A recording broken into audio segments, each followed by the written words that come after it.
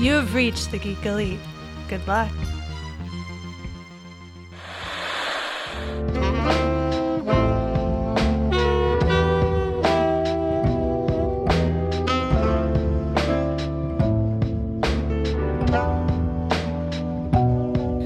Welcome back to another episode of Love of Pages, having to beat Steven into starting that. I am Elizabeth, and as always, I am joined by the wonderful Love of Pages crew. Naima. Hey there. Jessica. Hi. Steven. That's me.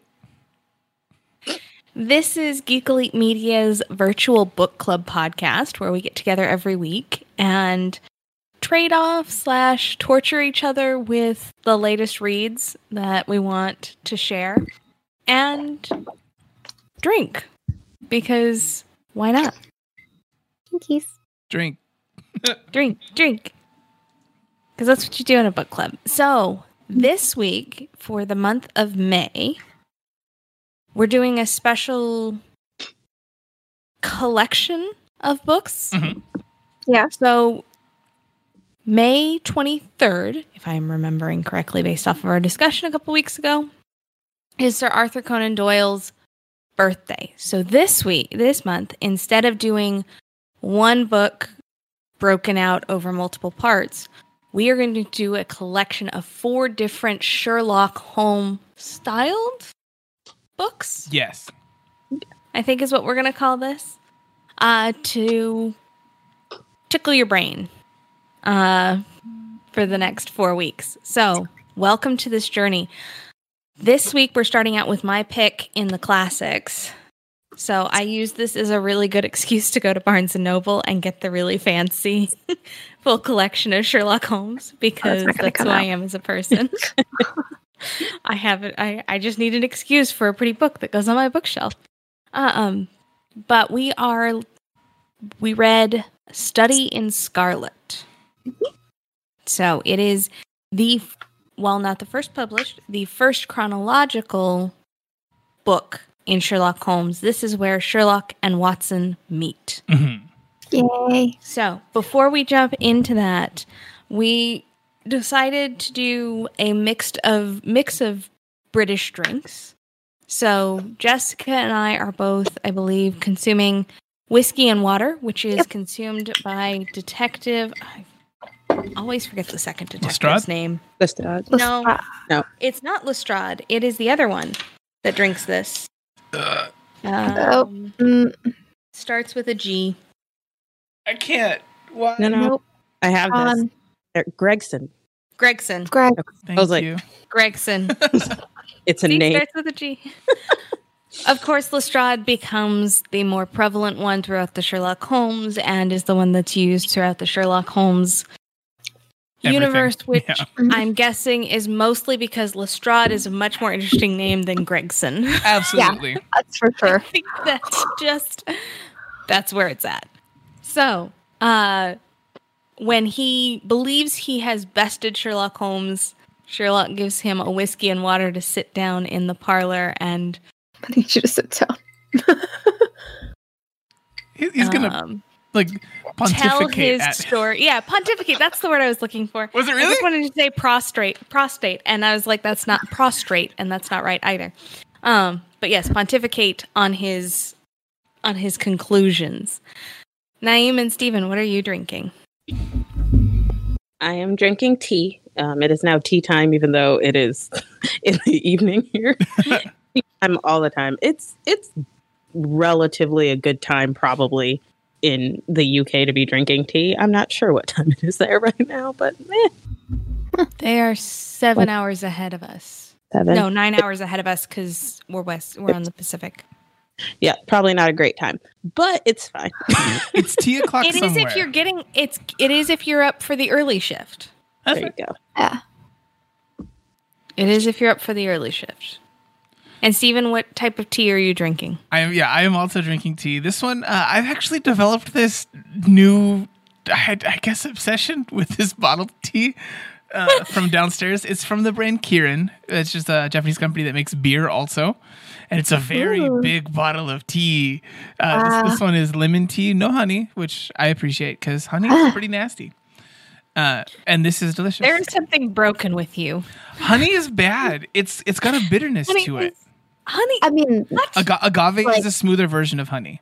Listen, agave is horrible. It tastes like dirt. And everyone makes mistakes, and this is one of both yours. of you too. are broken. No, You are I'm broken. sorry. Agave and honey both have their places, and they're delicious. No, like honey, like real honey, like not Kroger honey, but like honey from a local farm. Delish. Agave, never liked. yeah, I don't want to. I see people just eating straight honeycomb. Like, I'm like, don't do that. That wasn't for you. Is No, nasty. honeycomb is delicious. Also, really good. Dark chocolate dipped honeycomb is. I think you guys have all been drinking too much alcohol and stuff, so your taste buds are damaged because you keep putting paint thinner on it. Oh, If anything were going to damage my taste buds, it would be all the Thai chilies that I keep eating. That's fair. Yeah, Those are good, though. I'm So, just gonna drink. in any case, with that, let's go ahead and jump into A Study in Scarlet.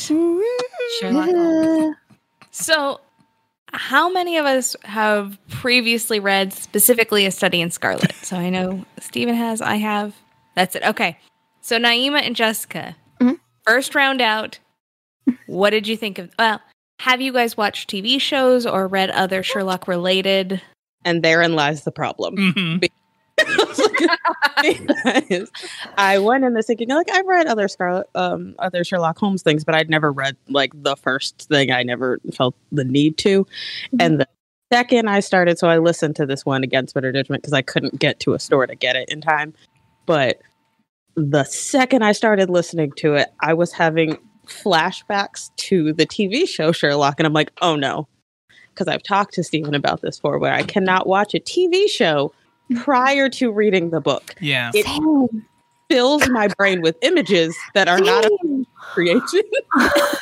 I can't get away from it. It's like a curse. And it's like, well, okay, I want to know what like my imagination would make Sherlock look like, but instead I see Benedict Cumberbatch. And it's just Yes. I like the idea that in that situation for you, the most refreshing part of the book would have been Brigham Young being added in.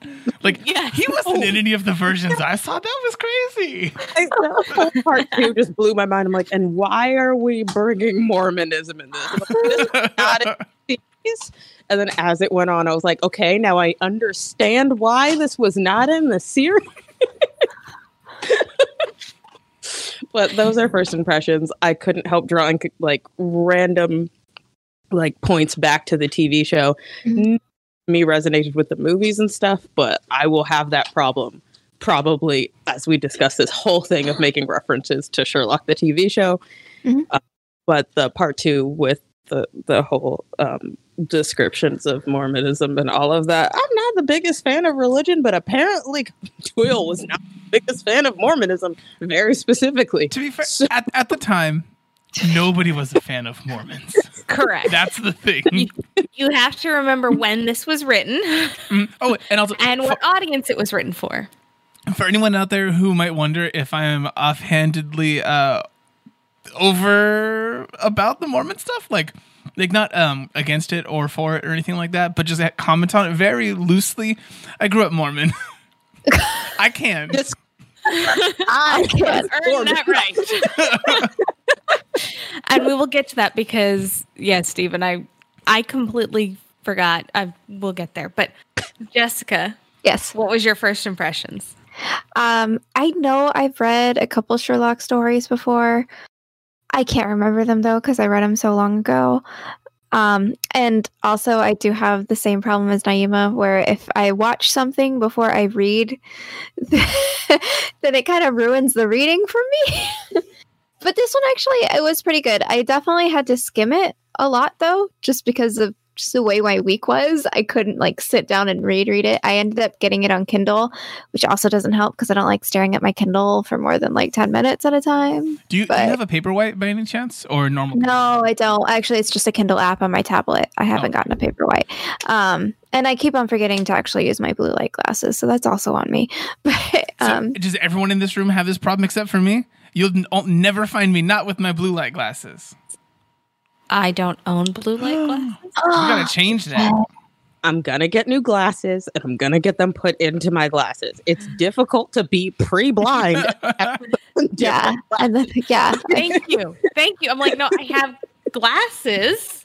I cannot put a second pair of glasses over said glasses. It does not work. Yeah.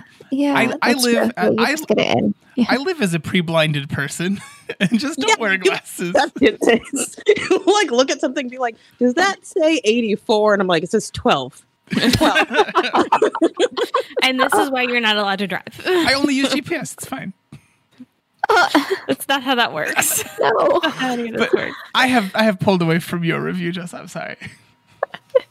No, it was fun. And then you get to that Mormon part, and I was literally just like, why am I here? I like missed this saying. I was literally like, why are these two people dying in the desert? What just happened? And then you finally get to the names, like part 5 of that part, and I was like, oh, I know that name now. Okay. I think why this is here. But wow. Everything else is just, yeah, the TV show. Oh, yeah, they met in the autopsy room. Yeah, Sherlock was doing a study on Bruce's. how do you guys feel about the fact that he is not a drug addict or an alcoholic? Yet. Yeah, I assumed like it was just a later on thing that he comes out. Like he's like, oh yeah, by the way, I've been an alcoholic the entire time. This is one of his clean periods, just like waves and ebbs and he's good then, and that's why he's looking for a roommate. They're like, we're good, and then 2 months later, like Watson will be like, why is he on the floor? And it's like, didn't have a great day. Okay, yeah, that's true. And I will note that this is like in the newer television series, they of course had to do it because it was modernized, so they had to deal with opium addiction and alcoholism and all that. But like back then, opium was slightly taboo, but alcohol really wasn't. So. They still went through a lot with Sherlock back in the day because it was not limited to any kind of just soft stuff. Like he did the hard stuff. Was it? Oh, yeah. I still just assumed it was just he was a scientist. He was crazy. No, he goes full off the deep end. But I do enjoy in the first one where Watson goes, oh, but he's his personality wouldn't let him be a drug addict, and it's like people think that sometimes. Sure, they're almost always wrong. No. So, Stephen, you have read A Study in Scarlet before. Mm-hmm. How did you feel coming back to it? Were there things that caught you off guard or things you saw differently? I mean, I always love the introduction of Watson to Sherlock.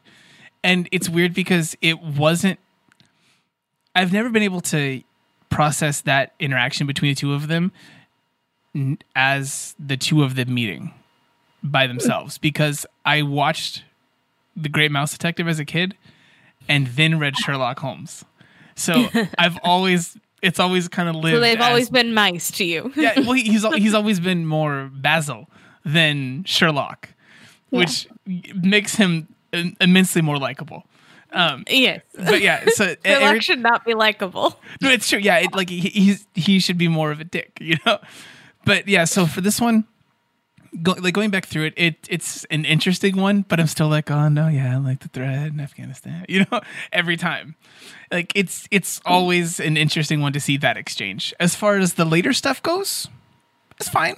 Like we had said before pushing record for this one, you said it's more about the things that Sherlock kind of thinks or how he deduces his way through stuff, rather than the actual overall plot. And that is very much on display in this one. Yeah. Yes. So, yeah, I also read it at a much younger age. And I'm not going to lie, I completely forgot that this is the one that had all the Mormonism in it. Yeah, I did not recall that at all. Like, the second part started and I was like, wait, what? Oh, right. Oh, did I pick this one?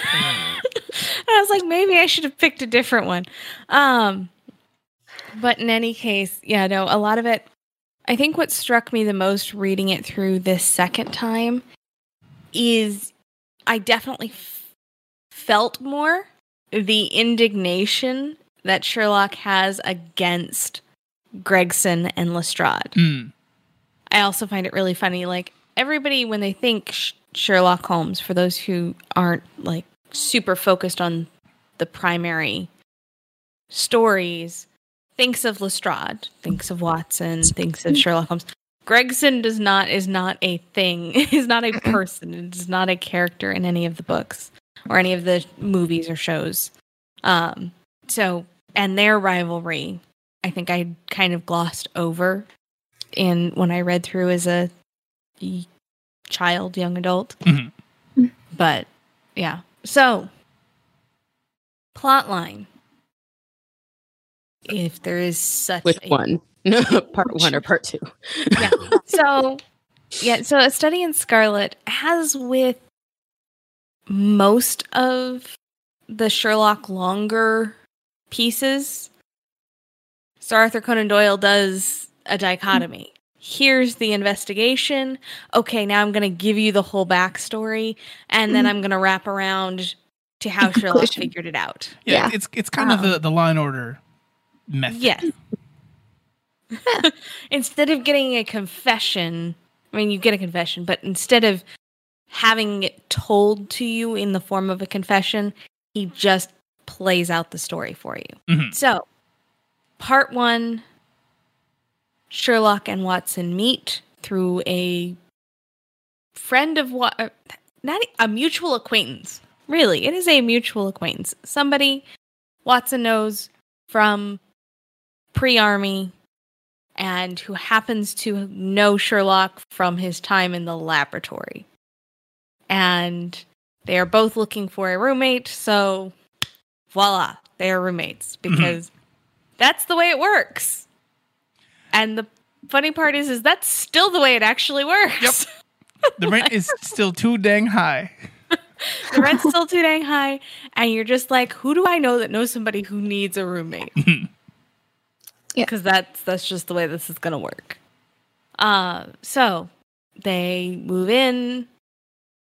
As always, Sherlock Holmes is told from the point of view of Watson, who begins by trying to deduce himself what Sherlock Holmes does for a living, which I found really entertaining, as always.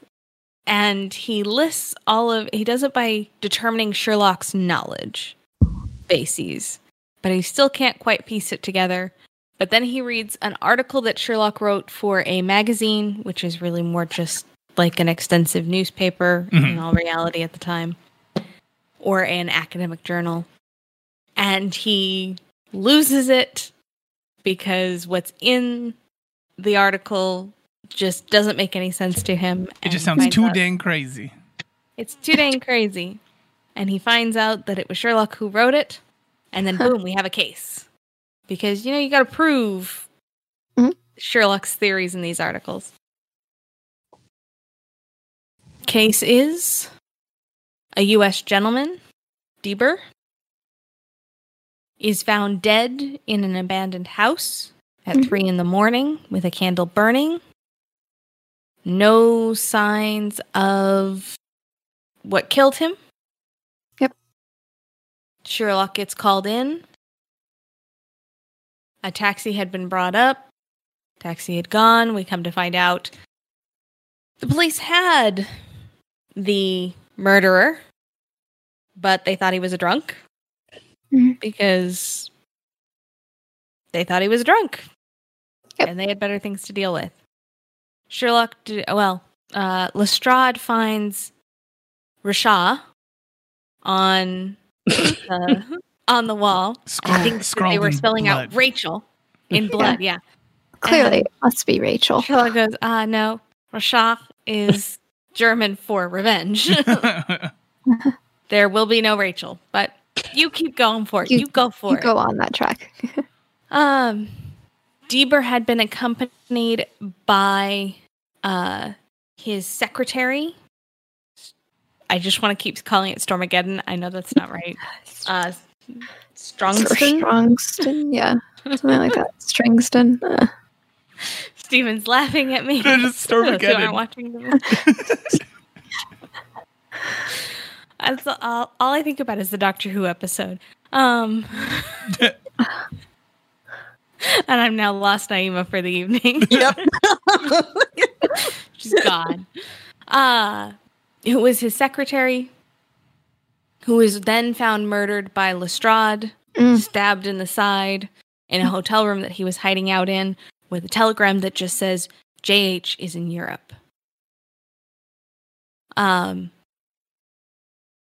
Gregson comes to Sherlock and goes, I figured it out. Drink in hand. Figured it out. I figured it out, drink in hand. Drink. It was the Navy son of the boarding house proprietor who was avenging his sister's honor, killing Deeber. Yeah. Well, he was in police custody during the second murder, so that's not possible. Mm-hmm. Sherlock then sends out his army of street urchins. Mm-hmm.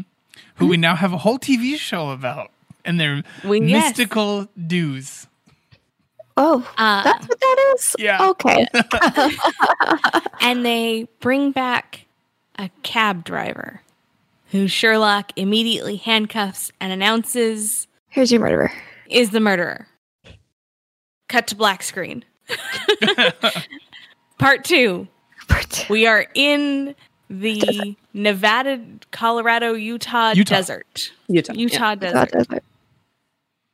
I always, because like it doesn't tell us how long they continue to travel with that caravan after they meet up till they get to Utah. So I'm like, where are we? Like somewhere west of the plains, east of the Sierra Nevadas. Somewhere.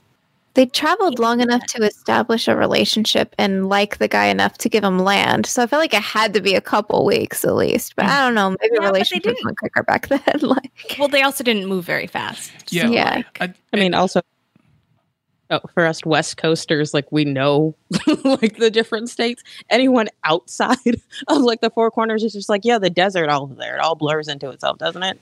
No, yeah. As a person who traveled through them, it does in fact blur all together. I was gonna say, a little bit. I always feel like that they were. This was like when they meet, it's like Eastern Colorado, I'll accept because that's the feel I get. Yeah. Like barren, and you don't yet see mountains. Yeah. So, but in any case, open to a scene. Withered, dying man climbs up behind a boulder. Just a raisin of a human. Raisin of a human. Can't find water, can't find food. Drops his gray knapsack and poof, out pops a 5-year-old. What? A blonde, curly-haired 5-year-old who's not actually related to him. Turns out that they are the 2 survivors of a caravan moving west. Mm-hmm. They determine that they are going to die. They fall asleep to succumb to death and the vultures of the desert. And this massive mirage of a caravan appears. Yep. Thinks that they're Indians, determines they're not Indians because she's blonde. Like, it's a good tell that a person isn't of native descent at this point. Yes. Yeah.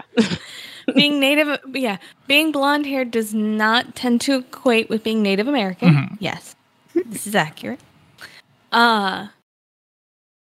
So they bring the 2 of them to Brigham Young, Like where you do. he declares, if you will become true believers, we'll take you out of the desert. Otherwise, we're going to leave you here to die. Like the way that you said it, if. Like, you said it like, if you do this, I mean, you could be with us. It's more like, if you do this, you can come with us.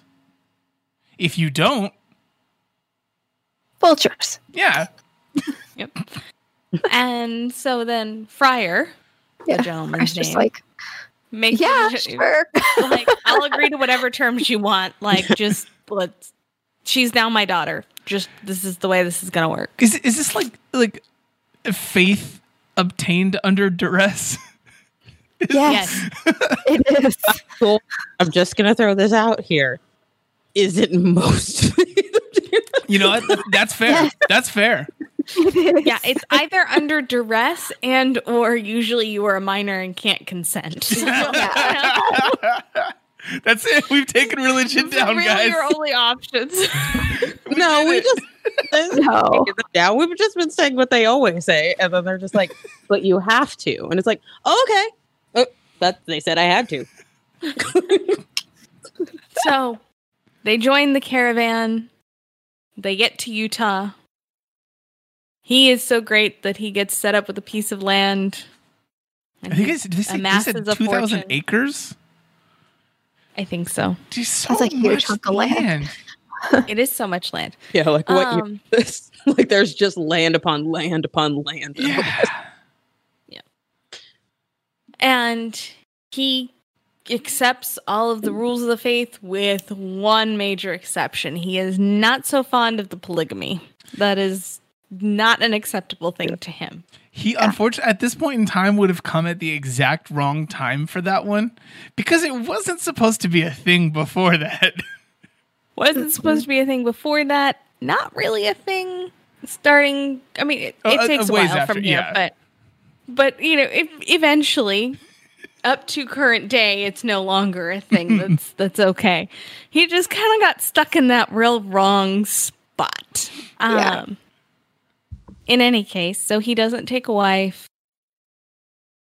Daughter grows up.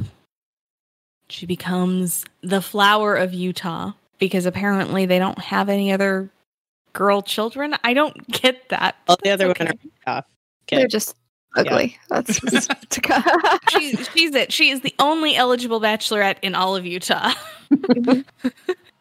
Is what we come to find out. She is it. So she falls in love with a Nevada cattleman, minor. Yeah. Kind of does a little bit of everything. Who wouldn't? And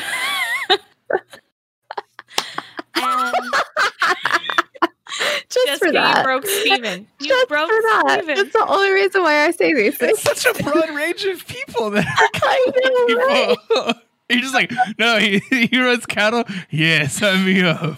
Cattle. Oh God. In any case, so Dad and Rancher agree to betrothal. He'll come back the next summer. Mr. Hope. Mr. Hope. James Hope. Shaken, not stirred.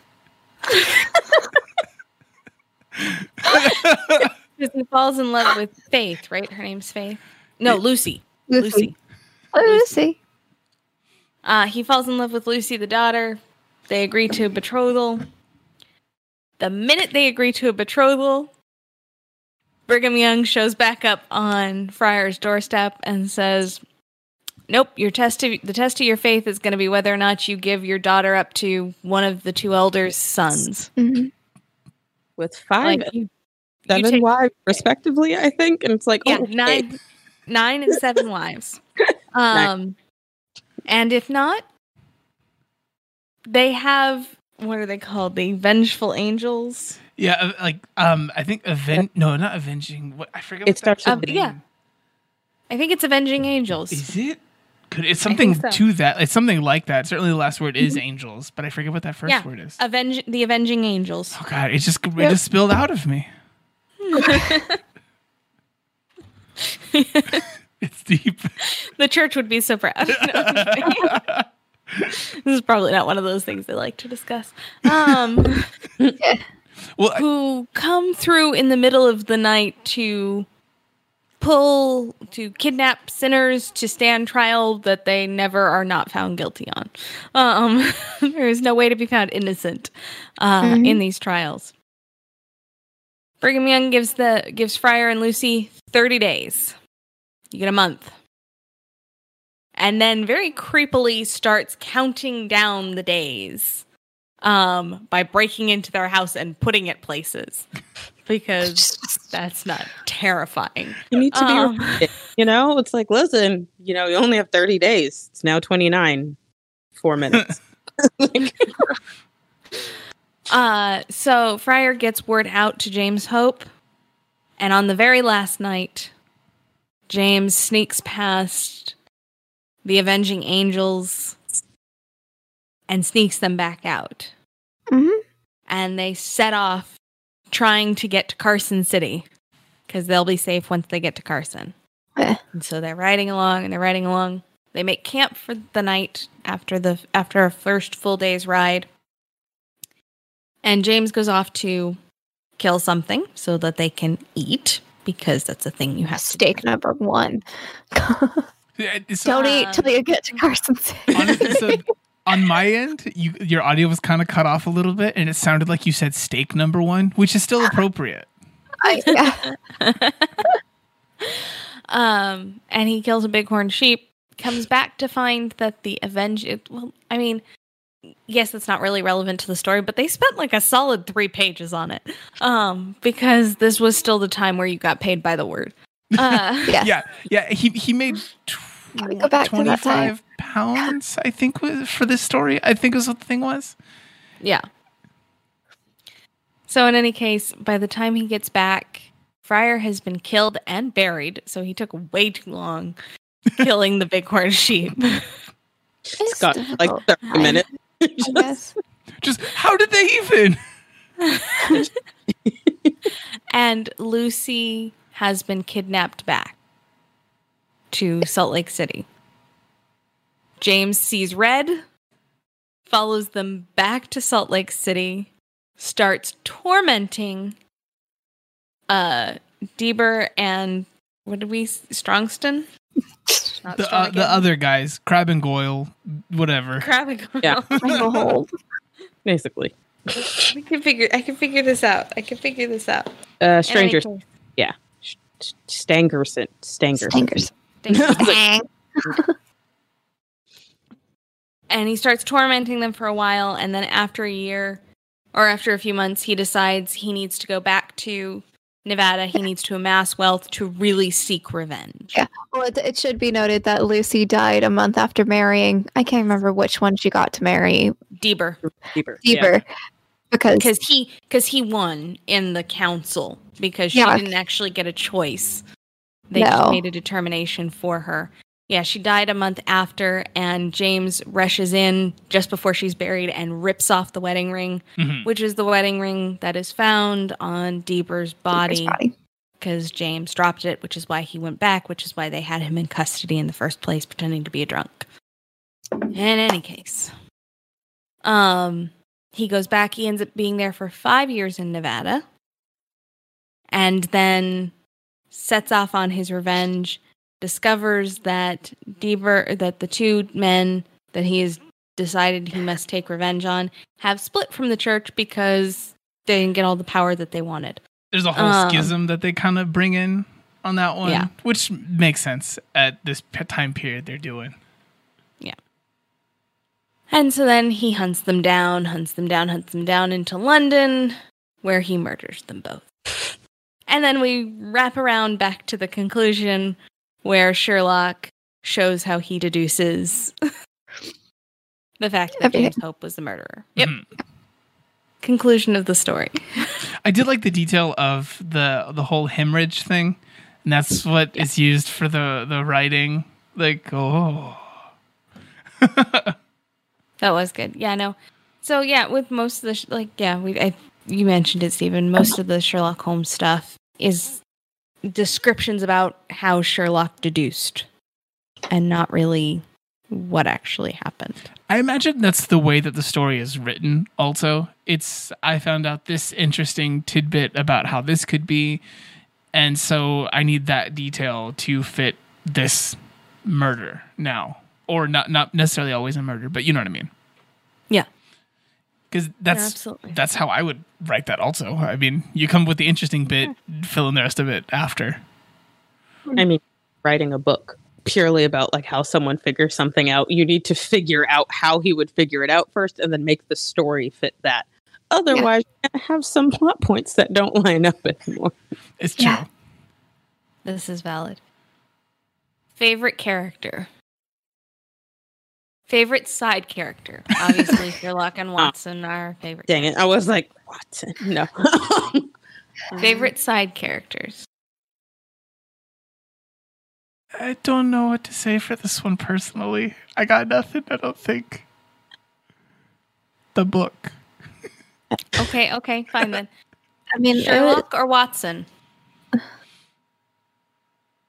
Just based off of this. Watson, just based off of this story. Watson. Everyone loves an underdog. Watson. No, I still can't decide. It's like, I want to say Watson because just generally Watson is my favorite, but I didn't mind Sherlock in this. Like, Yeah, Sherlock. He's not a butthole here. well, I don't know if he's not a butthole. So that's the thing that like I had a question about for everyone is I think Sherlock, despite all the litigation going on about Sherlock's personality, right, is actually depicted different in almost everything. Like Sherlock is a human, and there's never besides just, oh, well, you know, sometimes he's a dick, sometimes he's not a dick, sometimes he's more of a dick than he is, and sometimes his dickishness comes off in different ways. You know, It's like going to reference the movies and TV show now, but like Benedict Cumberbatch's Sherlock is absolutely nothing like Robert Downey Jr. Sherlock, absolutely nothing like Sherlock depicted in a whole other things. They're just not. Besides having a name and having the same like ability of deducing things, they're not the same person. Like the way that they handle things is not the same. Like I would say a lot of popular media has made Sherlock more of like on the spectrum, possibly suffering from Asperger's type thing where he is deemed as being dickish because he is more removed and he held himself like a higher chord and then misses social cues. Like he doesn't know how to bring himself to the like, oh, well, that might have come off wrong. It's like, no, I meant what I said, leave. And then there's sort of the bravado type like Sherlocks that are just like, well, I'm better than all of you and I know this, which I think was just the entirety of Robert Downey Jr.'s. In this, I don't actually think he came off as either of those people. He was just more, he was odd fellow. It didn't seem like he had any sort of missed social cues or anything like that. He was just odd fellow, kind of engulfed in himself and his studies. And he just happens to be better than everybody else, which again, not that big of a jump considering I really think those police officers are really bad at their job in this. Like how they were like, oh, we missed this entire red blood thing on the wall. It's just like, it's in blood, guys. I mean, like, for this one, like there's so much of crime scene investigation and everything that just wasn't a thing at this point. And I don't know if we should really give the credit for that to Arthur Conan Doyle on this one. We it kind of always is, but it has to have been developing already. At the time, it was probably developing, but you didn't have the scientific advancements. Yeah. And or that like were necessary catalog. to really. Let's say this, like Sherlock is pre-Criminal Minds. Like he like develops profiles for the person based on the scene and then does that. Was that a thing prior, like behavioral analysis type thing way back then? No, but people had to have done it. Like there were people probably doing it. They just couldn't come out and say that's what it was because you'd say you were crazy. Well, and it was typically referred to as having good gut instincts. Mm-hmm. The detective has good gut instincts because really what the detective is doing is using their vast knowledge of, because as the part that I like about this is because it takes a long time for the movies and for the TV series to kind of really delve into the fact that Sherlock doesn't know a lot of basic things because they don't relate to solving crime. Yeah. Or decoding people. Correct. Yeah, I think he comes to solving crimes by way of decoding people rather than decoding people by way of wanting to solve crimes. But he does make that really clear in a portion of the book where it's like he does not care about any knowledge that doesn't improve the way he like can do things. So it's just like, biology, all that kind of stuff, important. Learning normal things about normal life, unimportant to him. Like not something that will aid him in any way. So meh. The weirdest one that I always thought was a bridge too far that they did in the Moffat TV show for Sherlock was the part where he's supposed to just not know the planets. Except, yeah, that's in here. No, I know. It's too much. That's too much for a person. It's like the idea. It's just 7 of them. I mean, I think of it this way: if it was not part of the curriculum of Sherlock, not for him. It's like I do not think unless we were told to know the planets that everyone would know the planets as they do. Like everyone would not take an interest in the astronomical sciences other than the fact is it was part of our upbringing and our education and we now know them. Well, except we have not yet pushed them out with other knowledge. Except everyone gets like a whole thing about the idea of like Pluto going away or not. No. People just won't give that one up. I'm not giving it up. Pluto's a planet to fight people about. But the Oxford comma needs to exist. She is both fighting for the Oxford comma and for Pluto. What's your problem? Yeah, but both of these things are not the things that they're supposed to be and are redundant. In any case, so I got curious and I just started Googling because that's what I do. So deductive reasoning has been a thing since like basically Aristotle, but deductive reasoning or more psychological profiling for criminals happened around the same time that Sherlock Holmes was published. It was about 1880s when Jack the Ripper was killing people in London. That's when detectives started trying to do psychological profiling as well. I do believe it was called later on. I know it was called alienism though, which is more like the legal version of psychological profiling, which is actually in another awesome book that I read, which is also a TV show called The Alienist, is a really good representation of what that looked like when it was first starting as well. So like 1880s-ish, we were starting to develop it, and then Arthur Conan Doyle probably knew people that were doing it and developed deductive reasoning, and Sherlock does psychologically profile his people. So the idea that anyone would think that there's no pattern to humans or anything to be decoded from this or that about a crime scene in particular is crazy, because you have the idea of trackers who follow animals or people, and that's the exact same idea on display, and it's a trusted thing. But for a crime scene, like, no, it's too much. It's too much. No, it could have happened before too, because if you think about like fetal alcohol syndrome, like people like to think that was something we didn't find out till later on, but Hippocrates figured it out. But people just forget in the like from Hippocrates. There's like this grape like there's time in which they're like alcohol, sure. Humanity drops knowledge on a whim. We know lead is bad, and we have known lead was bad, and for a while we're just like, it's fine. Kids can make little soldiers out of it. It's cool, whatever. Yeah, exactly. Like, who knows if they weren't doing deductive reasoning and psychological profiling back in ancient Greece for their murders? We just don't know. Like, I mean, that is unfortunate. Doing?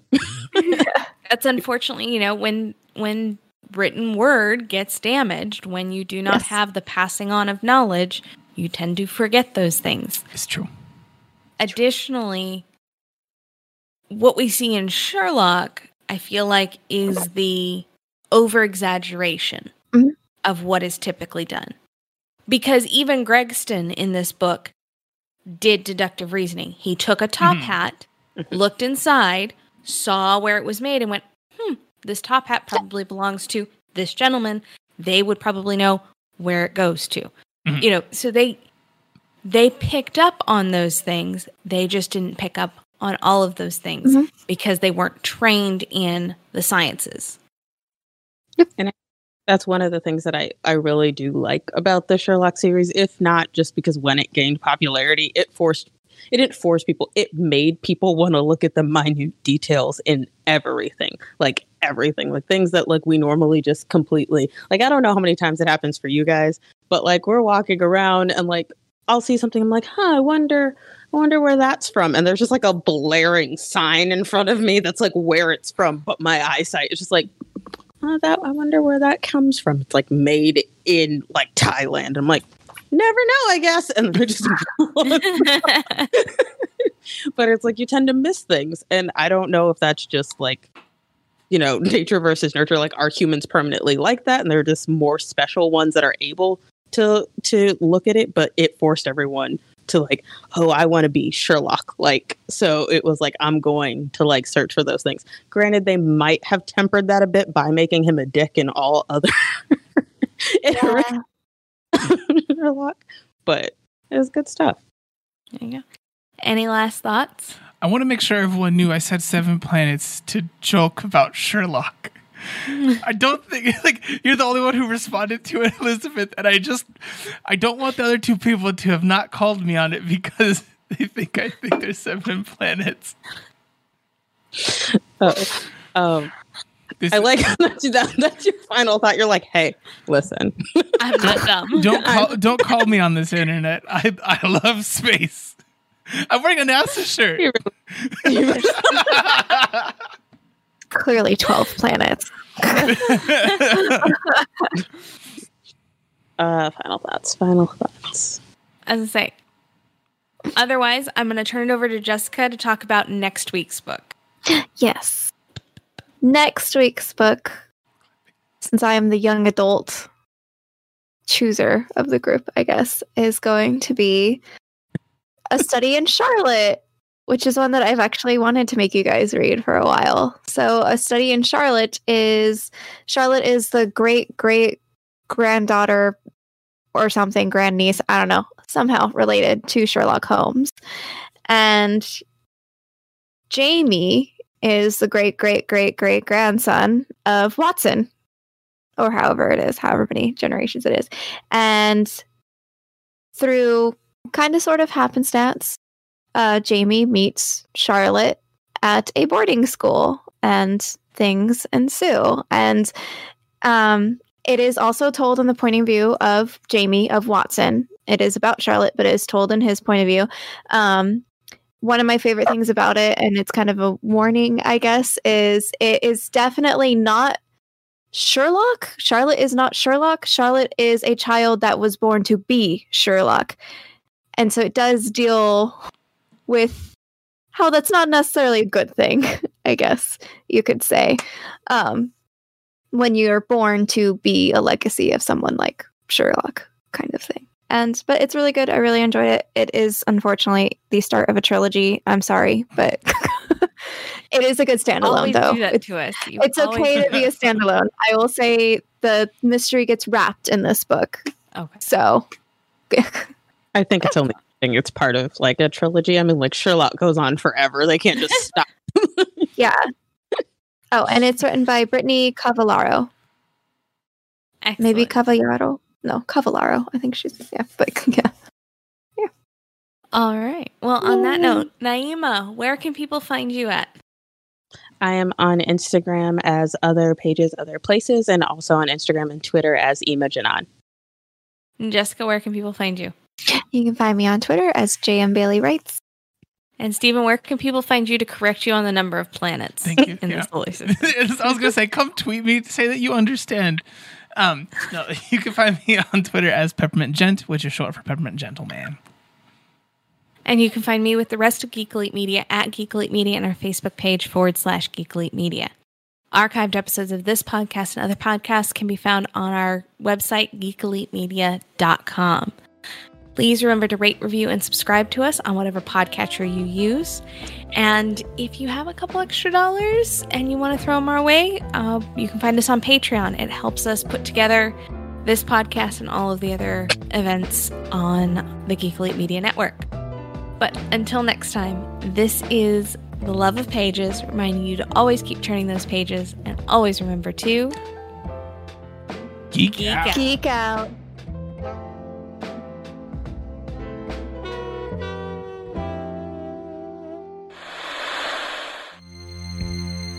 This concludes our broadcast.